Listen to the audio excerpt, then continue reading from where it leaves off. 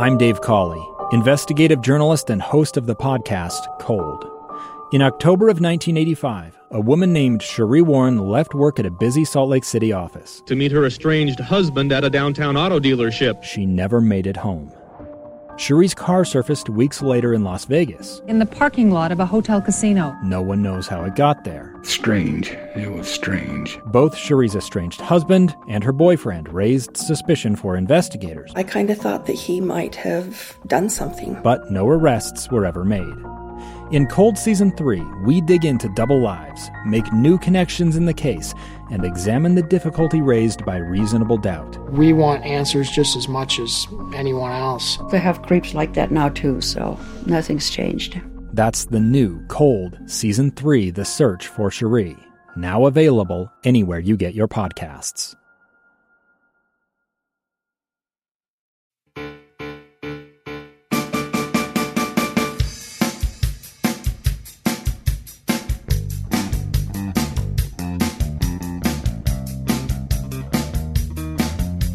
Hello, I'm Jim Bennett. I'm Abby Bennett. Welcome back to Dinner Table Politics. Welcome back. And Abby, welcome back to the United States of America. Thanks, you too. People don't realize that we were out of town for the last 13 days. We spent, how many days in London and how many days in Paris? I don't know. So my sister lives over in London, your aunt. My aunt. We were able to stay with her as we saw pretty much everything there was possible to see in the United Kingdom over the course of about 10 days. Not the United Kingdom, just in London. Yeah, just in London. But it felt like the entire United Kingdom. We spent a whole lot of time at London sites. And I'm curious because 2 years ago you spent an entire summer in London. I did. Did you spend any more time focused on the kinds of political stuff that we weren't able to see because Parliament was shut down? We weren't able to take a tour of Parliament. Mm-hmm. But were any of your studies focused on the political life of London? Yeah. So, I got it was a study abroad, so I got credit for it. And part of the credit was English history. Right. And so a lot of it, we built up from, the ancient eras, like Roman civilization up until the present. But yeah, we focused a lot. We walked through the Houses of Parliament, actually, which I thought was boring, personally. Why was it boring? It was just an empty building. It was the kind of same idea with touring the White House. It's boring. The cool stuff happens in there, but you don't see any of the cool stuff. You just see the rooms that it takes place in. Yeah, and also, particularly in the White House, you don't get to walk through the rooms where the cool stuff actually happens. You get to walk through the rooms that are open to the public, and that's not always the same thing. But the rooms that we walked through primarily were rooms that haven't been used by the royal family for decades, if not centuries. In where? Well, like the Tower of London or at Hampton Court. Oh, yeah, they haven't been used in... They haven't been used forever. What was interesting to me, though, as we went through this, it gave us a perspective, or gave me a perspective anyway, of the differences between American government and British government. And one of the things growing up that I always confused about was the fact that the UK focuses so much on the monarch, and yet the monarch doesn't really have any power. The monarch isn't able to do anything. And it always struck me as kind of a ridiculous institution. I love the Queen. You love the Queen? Yes. And do you love the whole royal family? I'm obsessed with the royal family, yes. You don't not just love them, you are in love with them. I'm not in love with Lizzie. I love Lizzie. Well, you're in love with Prince Harry. You're jealous of Meghan Markle. Not anymore. He's kind of out of my age range, I would say. Well, I suppose. I gained a new appreciation for the monarchy when I started watching The Crown on Netflix. Have you seen The Crown? Have you seen the whole thing? A couple episodes. I kind of burned out on it. I was like, I can find more interesting stuff on YouTube. I don't have to watch this. I've lived it, right? Was that your attitude? No, it was good. It was just really slow moving, I think. I didn't get into it. Well, one of the main differences between British government and American government is the fact that the Queen is the head of state and the prime minister is the head of the government. And both of those roles are combined in the United States in the presidency. So the president is both the head of state and the head of government, meaning that whenever there is some kind of big ceremonial occasion to take place, the president has to do that, as well as actually sign bills and negotiate legislation with Congress and all of that sort of thing. Whereas the Queen is the one who shows up at all of the shopping malls and cuts the ribbons. It wasn't always like that, though. Like, even Elizabeth's dad, it seems like, had a lot of clout, you could say, in the actual governing part and not just being a figurehead. Well, like, it just seems like Elizabeth has been the one to kind of transition the role into being more just a national figure for people to like, and then... Well, we'll probably end up talking about a lot of movies here, but have you seen The King's Speech? Yes. About Elizabeth's dad? Yes. That was the first R-rated movie I think I watched with my parents. Well, that's one of the silliest R-rated movies. Yeah, it's just a couple swear words. Well, and they also, unlike any other time you see swear words in a movie, they warn you before it's going to happen. He says, do you know the F word? And so you know exactly when it's going to come. And he says it in order to be able to overcome his stuttering. I didn't have any problem with you guys watching that, even at a young age. But one of the things he laments in that movie is that he doesn't have any power there either. He's not able to actually impact the government. And if you watch The Crown, which also actually starts with him at the beginning of it, before Queen Elizabeth takes over, one of the things that he is constitutionally prevented from doing is actually expressing a political opinion. So... in preparation for this podcast, and after coming home from London, I thought, okay, I want to figure out when that actually happened and how that goes back in history. And, you know, it's interesting because a lot of people trace the history of the monarchy to the Magna Carta in 1215. Which was signed by King John, and he hated it. He was bullied into it by the barons who wanted to have rights. This is King John of Robin Hood fame as well. Oh, is it? I didn't know that. Yeah, Cowardly King John, the lion.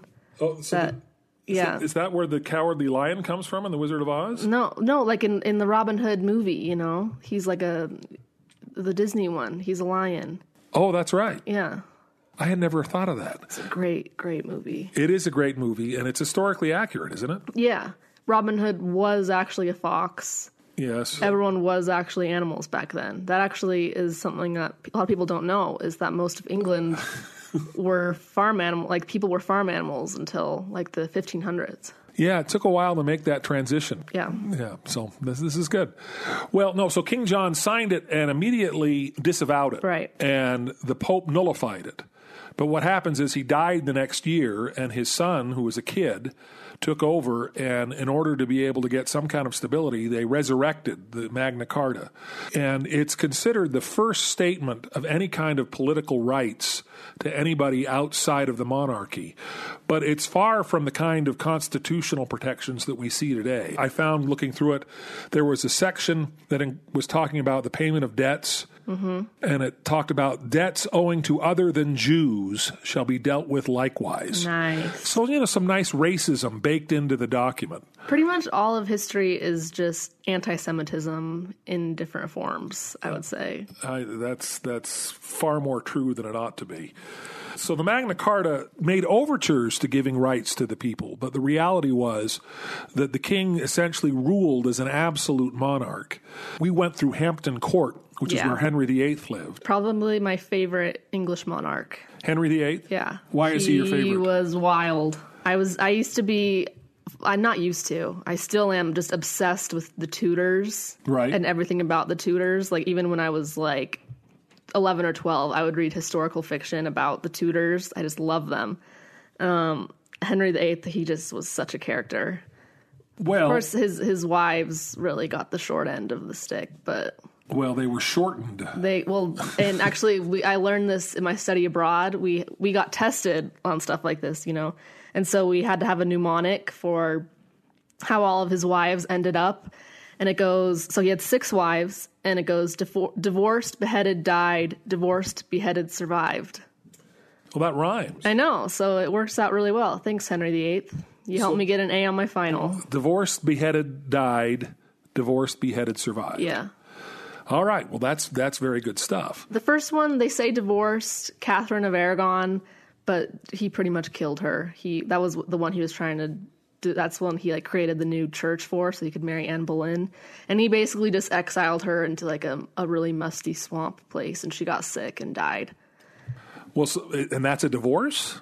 Technically, yeah, because that's the one that he created the new church, just so he could divorce. That's Bloody Mary's mom. Oh, okay. Except for if he exiled her, why did he have to create a new church? Because the Pope wouldn't let him divorce her, because you couldn't get divorces in the Catholic Church. Well, that's true. Well, we'll get into that when we get back, right after our break.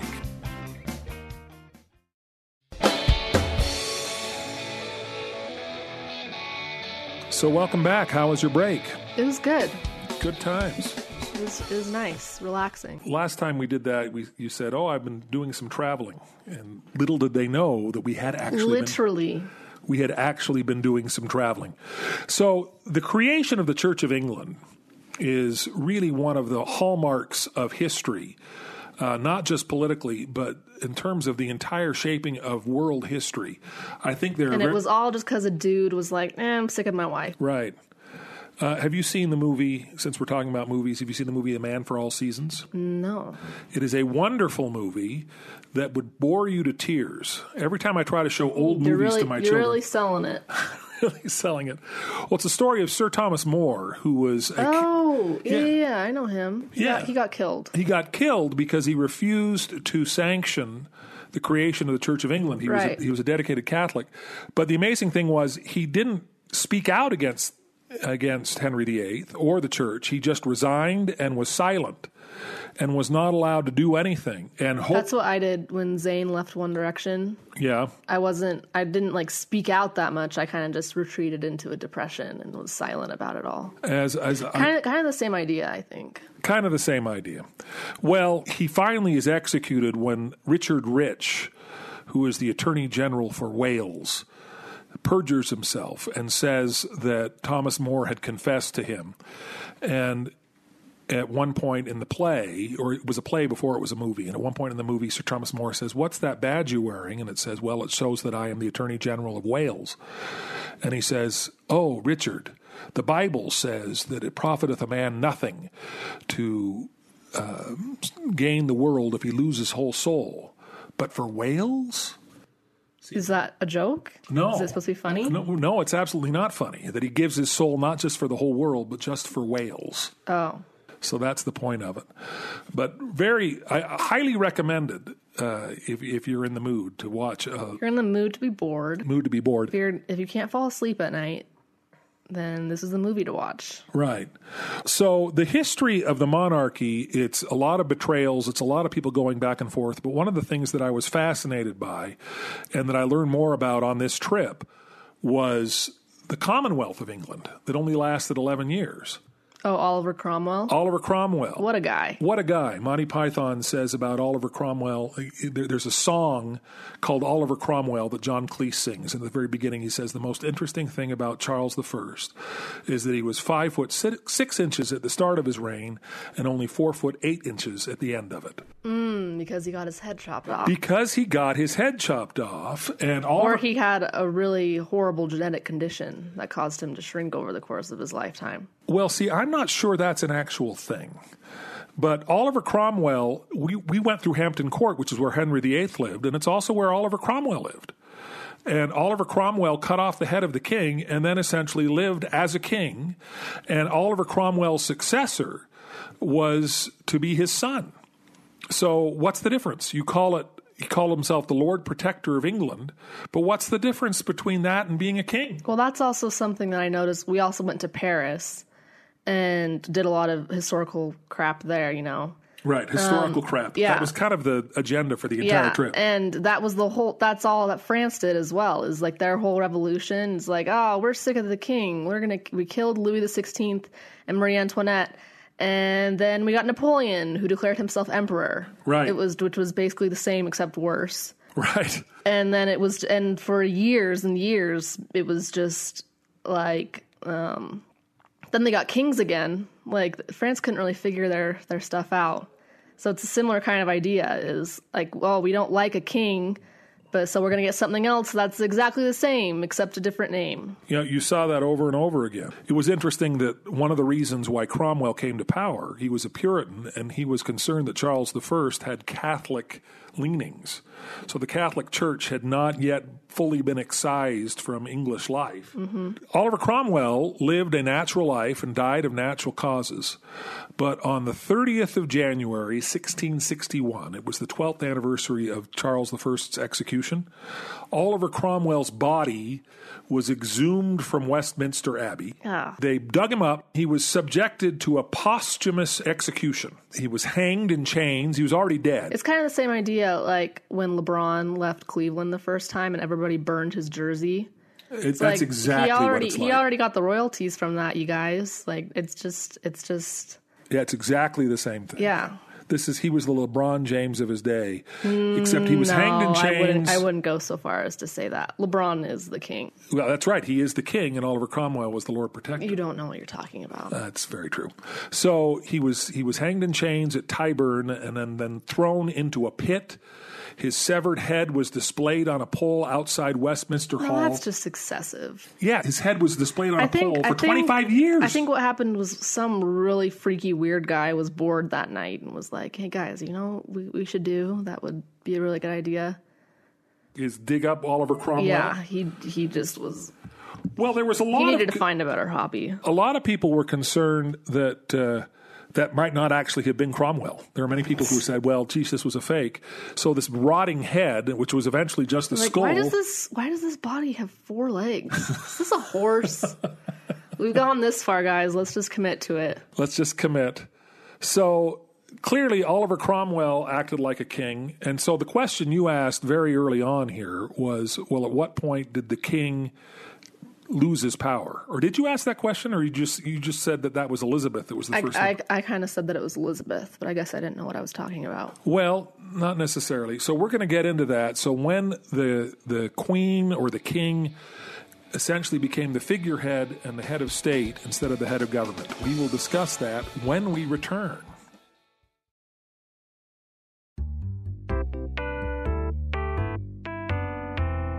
Hello and welcome back. So, 1688. What were you doing in 1688? I was but a twinkle in the sky. As was I.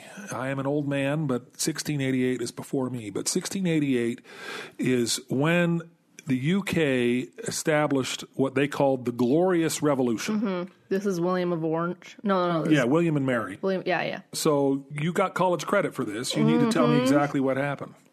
Well, they came down from William and Mary.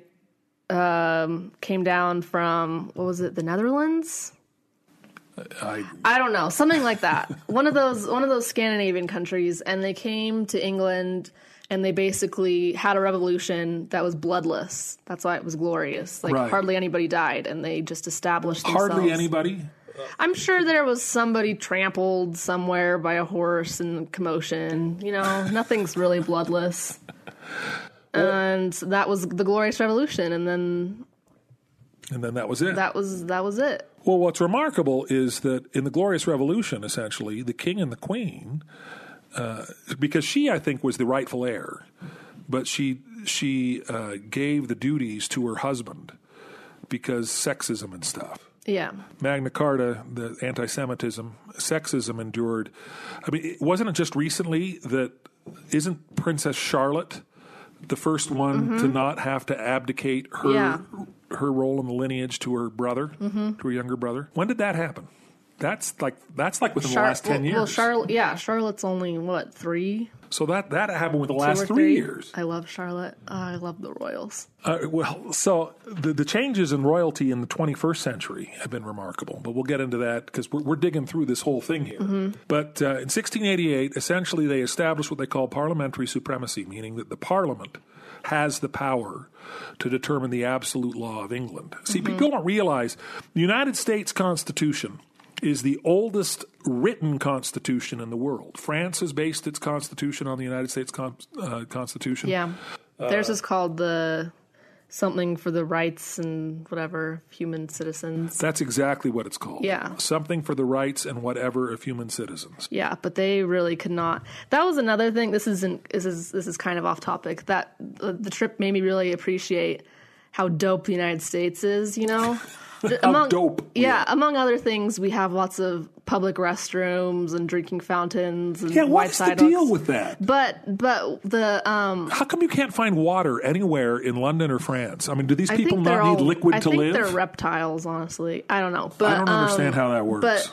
But like the time that France had its revolution, you know, most of Europe was having different kinds of revolutions, and around the same time, America was having its revolution. But we really got it right, basically, on the first try. You know? Right. Like we obviously we had a civil war later, which was a kind of a not the best, but like the best. But compared to France, you know, they based their constitution off of ours pretty heavily, and then they just could not get a hold. They could not get it together. You know, they had their reign of terror and then a zillion different tries, but we were pretty good at it. We were, and it's We amazing. figured it out. We figured it out, and we are the oldest living written constitution that's still in use. But I guess England's interesting too because they didn't have a revolution at the same time that most of Europe was. Well, and England is interesting to me because they don't have a constitution either. There isn't a written English constitution. They talk about the constitution, but the constitution is really just a series of precedents over I think they do. thousands of I years. think it's called Bridget Jones' Diary. That's the constitution Yeah. of the UK. Bridget Yeah. Jones' Diary. Yeah. Can you verify that? Can you back that I up? just checked Wikipedia and I am correct. All right. Well, there you have it. But besides Bridget Jones' Diary, the UK has had to operate on a series of precedents that go back essentially to the Glorious Revolution. And they talk about now, with regard to the Queen's powers, she has what they call de facto powers and de jure powers. In other words, there are things that she can do and there are things that she does do. Mm-hmm. And they don't necessarily overlap. If the Queen were decided to toss out Parliament, technically speaking, constitutionally, there's some precedent to suggest she probably could, and yet the Glorious Revolution has stood for so long. Standard isn't a word. Did you know that? Oh, I knew. You knew. It stood for so long that she'd get in serious trouble if she tried to do that. But the Queen can request that the Prime Minister resign, call for the resignation of the Prime Minister, and appoint a new Prime Minister. And the last time that happened, when do you think that was? I don't know. I should know this. 1974.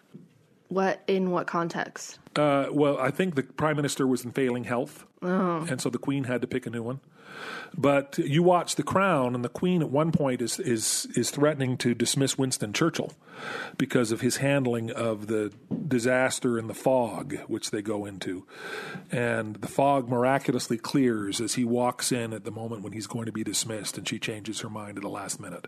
I'm sure that's historically accurate. Yeah. I'm sure that's exactly what happened. Yeah. So ever since then, the Queen, or the King, essentially, has been the head of state, but not the head of government.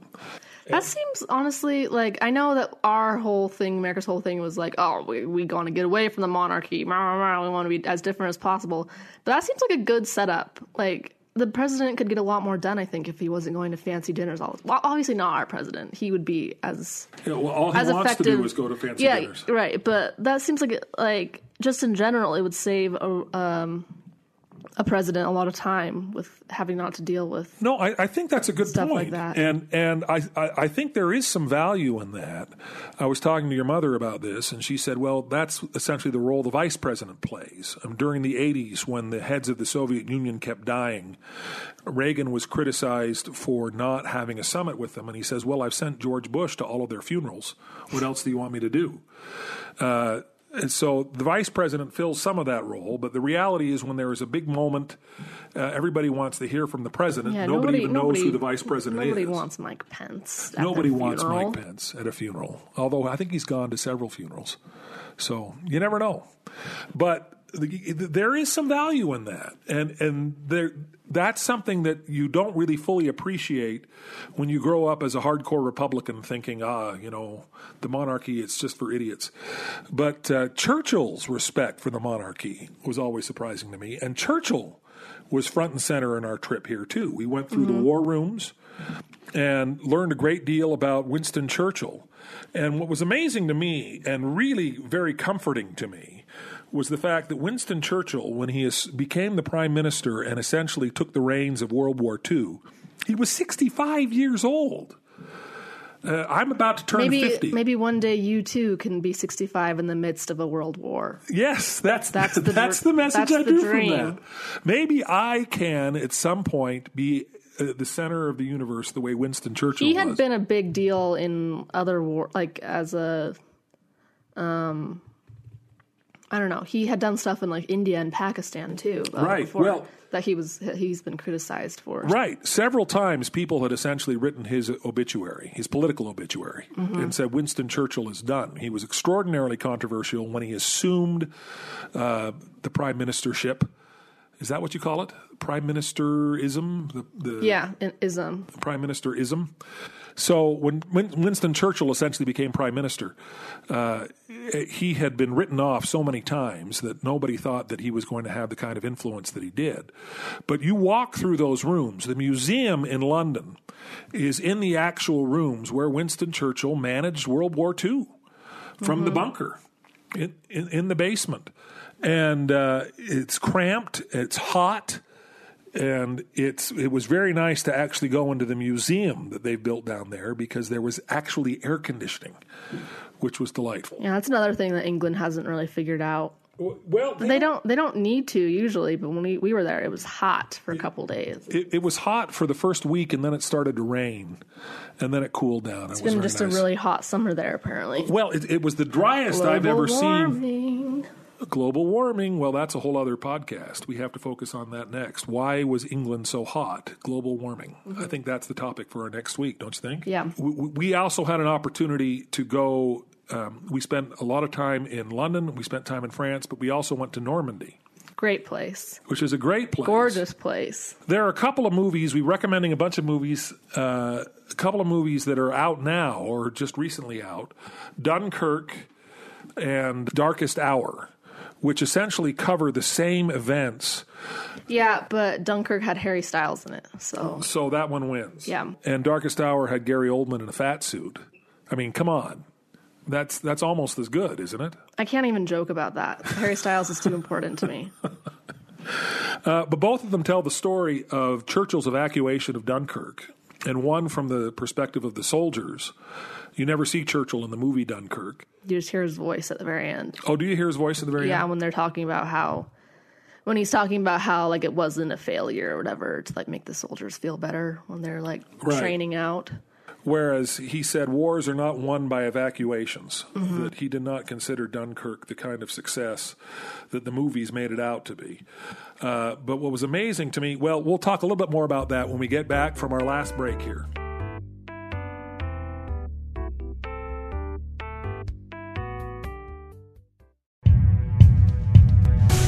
All right, so one of the things that I didn't realize until I saw Darkest Hour was that there was a contingent of British soldiers at Calais that Churchill deliberately sacrificed in order to save everybody at Dunkirk. There was something like 15,000 soldiers, and they were just left to die. World War II, not a good time. It was not a good time, but it was really fascinating to be on the beaches of Normandy. And we arrived at Normandy, and the whole place was just caked in fog. We couldn't see the water. We were standing there up on the cliff, and we were looking out, and it was just... Yes, it was foggy. You were there. I was there. You can confirm that what I'm saying is the truth. Yes, can confirm. So we went in, and we watched this amazing video. I was amazed at how much footage there was of the D-Day invasion. Did that not startle you? That's what I was wondering. I was like, is there just some dude like with a camcorder just hopping off the boats on D-Day and onto like Omaha Beach? Like, yeah, that blew my mind that people were actually recording. Like, yeah, it was really amazing. But there was all this footage, and we walked out after the video. It was 19 minutes long. We walked out after the video, and we look out at the beach, and the fog had cleared as if by magic. It was the ghost of Winston Churchill. The ghost of Winston Churchill had cleared the fog. Winnie. You saved our vacation. Did you just call him Winnie? Yeah. Do you think the ghost of Winston Churchill? We're close enough. Oh, okay. Well, would you call Harry Styles... That's actually what Winnie the Pooh was based off of. Winston Churchill? Yes. No. I'm just kidding. I believed you for a second. No, so yeah, I don't think Winnie the Pooh was based on Winston Classic comedy. Classic comedy there. But and Christopher Robin was Mussolini, I think. I think that's absolutely accurate. Well, what was amazing about the beaches is that they created a pier, essentially a breakwater, to allow ships to land. This is on D-Day. On D-Day, and they brought over tons and tons of material. It really was like a pretty sobering and amazing day. Just, it was crazy what they did.